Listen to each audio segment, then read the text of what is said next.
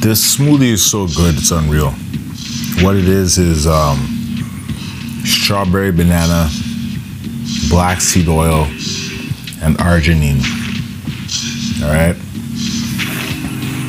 And it is the most delicious fucking shit that I've... Some people don't like black seed oil. They don't like the taste. I love it. So if you love black seed oil, add that to your shakes. You probably already have, so I'm telling you nothing you don't know. Now, let's play a thought exercise. Let's play what happens if race relations keep going down, and in the US especially, which would then carry over into Canada, and then the reverberations will echo throughout the world. So okay, so US, Canada, UK. The US race relations break down so much that you got people of European descent versus everybody else publicly open in the streets. And we're now at a point where everybody has friends from everywhere. So now where does the people stand? Right? You have to stand somewhere. You have to stand on a side. You're being forced to stand on a side. Which side do you take? Or do you let yourself? Or do you become one of them people like in Germany who would hide Jews? You can become one of them easily. So anyway, there's that. All right. Then in Canada, you have the already open war against the Indigenous community, right? You have the RCMP complicit, the cops complicit, the government complicit, provincial officials complicit, municipal,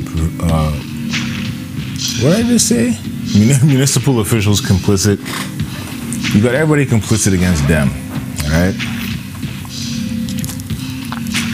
Now, if something, forget the US, if something breaks out here, we had, you know, the Oka crisis, or the so-called Oka crisis. We've had skirmishes here and there. We've had riots and protests and battles and so on and so forth here and there. But what if the Indigenous community decide that we go into war and we're about to set this off a few notches, and we got guns too? You might think we don't got guns, but we got guns too. And we start to take y'all to war in a way you don't want. And of course, the first people to back them will be the blacks. So the blacks and the Indigenous will be at war with the cops. Just naturally. They don't like us naturally, so when the war jumps off, we immediately will just have their backs. So there goes that. Then you have the LGBTQ plus community, which comprises of different races and, you know, so on. But they've been oppressed. And if something jumps off, they get involved. Then you have, I don't know if the Chinese necessarily, well, with COVID-19, the way they've been treated, they might. Give me 1 second.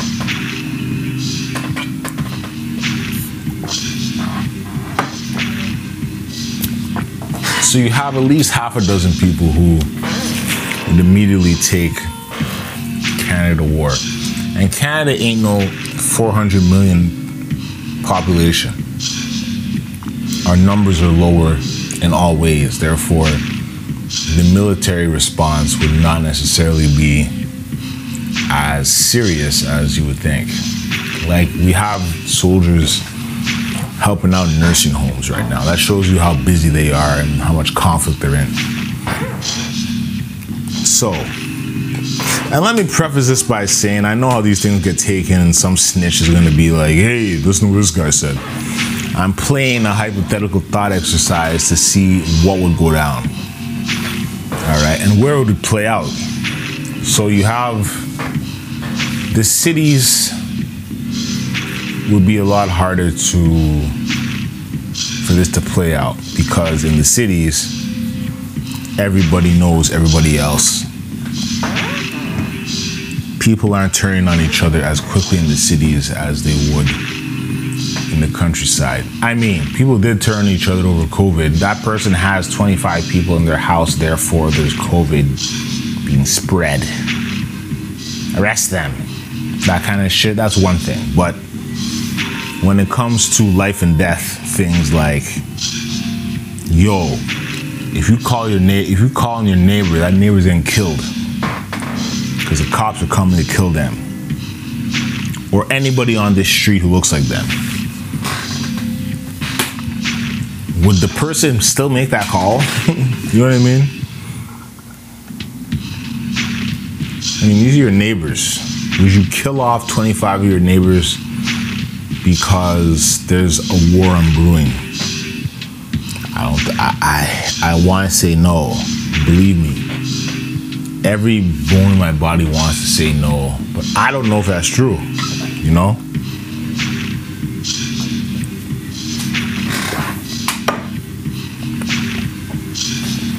Shake's fucking good. So, we don't know how that. So in cities, it wouldn't necessarily play out in that way. But them rural communities where it's like a population of 10,000 and there's like 100 black people, or it's like 3,000 and there's like 40 black people, that kind of shit. You're gonna see the backlash there first, and you're gonna see very intense backlash in the immediate because, I mean, they're the majority. The hillbillies are the majority and have access to the resources and go hunting every fucking weekend and week and go and do all these things. So they're survivalists. Well, Alberta is more of the survivalist type people, but what I'm saying is people who know how to use guns exist in these communities, and if there's some kind of civil unrest declared where black and indigenous people are the problem, they will know how to take matters into their own hands. All right? Now, Alberta. Alberta, where you have biker gangs, not outlaws, biker gangs, soldiers of Odin, Adam Waffen. Then you got Chinese triads. Then you got Somali gangs. That might be the ones, well, I mean, maybe every city will play out like this. We have all these factions in one city. If a civil unrest happens, people are going to start shooting at the other side. So maybe I'm wrong. Maybe it will play out in the city. You know what I mean? One sec.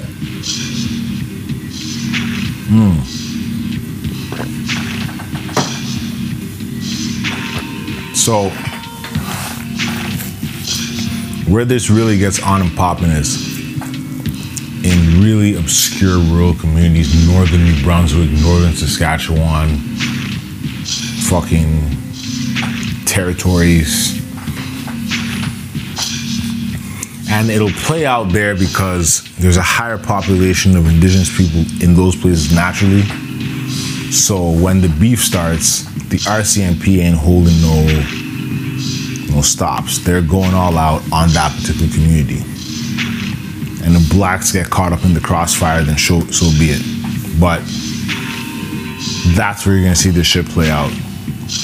Like, you're gonna see Starlight tours to the next level. It's gonna be more than Starlight tours. It'll just be shoot on site, drag the body out into the middle of nowhere, leave it there. How are we prepared for this? You know what I mean? How are any of us prepared for this? Some of us know how to use firearms. Some of us are good with a knife, but not everybody. Because many people are very peaceful people who believe that, you know, God will save them from everything. That is, you know, a commendable way of looking at things, but it's not going to save you in the moment. It's not going to save you in a violent moment. So, I'm already reaching for this smoothie again. So, you have to think of these things and say to yourself, how ready am I for that? On a scale of 1 to 10, I'm about a 7 as far as preparation. I just need the Thule, and I'm good. Let's see, the Thule access to baby moms and the daughter, so they can stay fucking here, and I can watch over them, and then Mom Dukes probably have her move in here too, so that the civil unrest doesn't like expand into them areas. I can't see the people that I know. Can't have all the family move into one place, but people gotta watch out. So civil unrest in this context is gonna look very, especially because I keep saying Canada is a place where you can bury a lot of bodies and nobody would know. It's very vast. You know, a lot of people don't live places. So it's one of them places that's like, you know, you could disappear somebody here and people wouldn't know for fucking a month, 2 months. All right, I want to talk about the action plan of sorts in this next part. This is 2 parts. So you get your little intermission, I'll play some, and then we're gonna get into some of these action plans for the Black community, all right? All right, peace. So once again, I fucked up recording. This time I recorded over an instrumental I didn't want to. It doesn't matter. So I wrote Black People PPL in Canada, all right? And this is how we sort of improve our situation. We got Black social services and healthcare workers. Now that runs the risk of falling into the very system that we are trying to fight against, the CAS, the healthcare workers, but you know them doctors that say, oh, well, black women can endure more pain, therefore we're not gonna treat them properly because they can endure more pain. And then, what is it? I think Black women are 5 times more likely to die in childbirth than every other race. It's that. So you need Black doctors and healthcare workers who understand the science of, no, they're not fucking, you know, they're superhero in action and in nature, but they're not superheroes that are going to survive excruciating pain during childbirth, all right? So then you got Black educators in schools. This also runs the risk of just falling within the system. The school says curriculum, you teach the curriculum, or you don't have to, but you can expect to hear about it eventually. Now, you got Black charter schools popping up. That would be my first, if I was a Black teacher and I just came out of teachers college, I'd be first beelining to there. I wouldn't be fucking waiting to hope for the public school to open up. It's fucked up anyway. All right, Black civilians protection. This kind of, oh yeah. So this is my classic example of the nurse coming home at 2 a.m., 3 a.m., 4 a.m. and there's sketchy people about who's helping protect her. Now she may have bear mace, and I would actually suggest that she keeps bear mace and shit like that, knife on her that she can reach and grab when shit jumps off. But really, if it gets to a stage where it's like, okay, you're walking down the street, minding your own business, you got headphones on, 8 dudes roll up, cut you off, fill you up, call you the N-word, fill you up some more, laugh, drive off, and you're there feeling indignified. There's got to be that number you call. And that number you call sorts that out because they go track them people down. And, you know, this is where police might not necessarily be needed. A proper beat down, all that might be needed for these guys to not fucking try that shit again. You know what I'm saying? Bring racial incidents to coalition who then, yeah, that's what I just said. Oh yeah. Black money. Okay, do math on Twitter. So I'm gonna go on Twitter. Luckily, I already have it up. So, Black Canadians, almost 2 million of us. Black Americans, almost 40 million, or it's almost 39 million, let's say. So combined, it's almost 39 million. Now, this is not including the kids, the people in jail, people that have no money, period. But if everybody puts up $5 to $10, that's 196 million, almost $500,000. So almost $196,500,000 to almost 393 million. All right. That is what can go down. Now, the indigenous population in Canada, they make up almost 1.7 million. Same thing, 5 to 10 each. They'd have between almost 8.4 mil and almost 17 mil.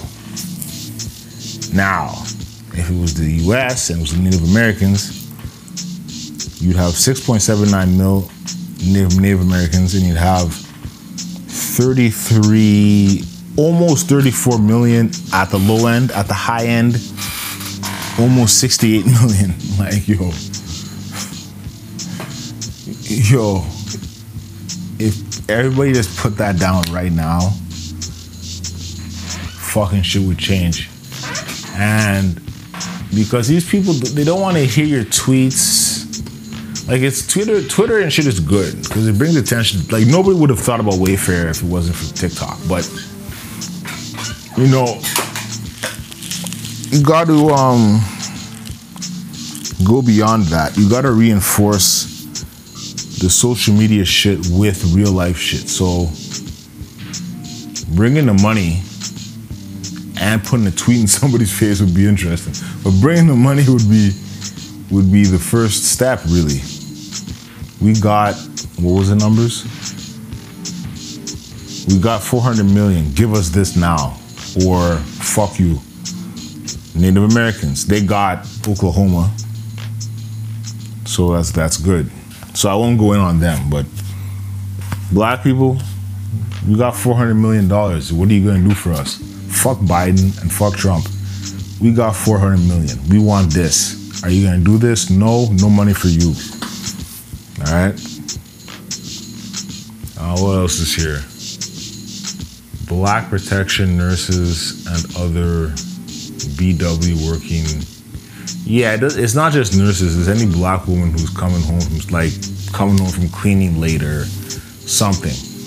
Just get dudes that got, either they went through security or they got the Thule. The licensed Thule, of course, and they just protect women. And nobody's gonna fuck with them. So that Thule would never have to get used. You might get the odd drunk person who might try something, pistol whip them.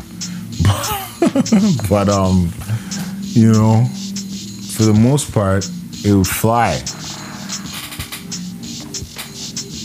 These things aren't out of the fucking ordinary. These things aren't far-fetched.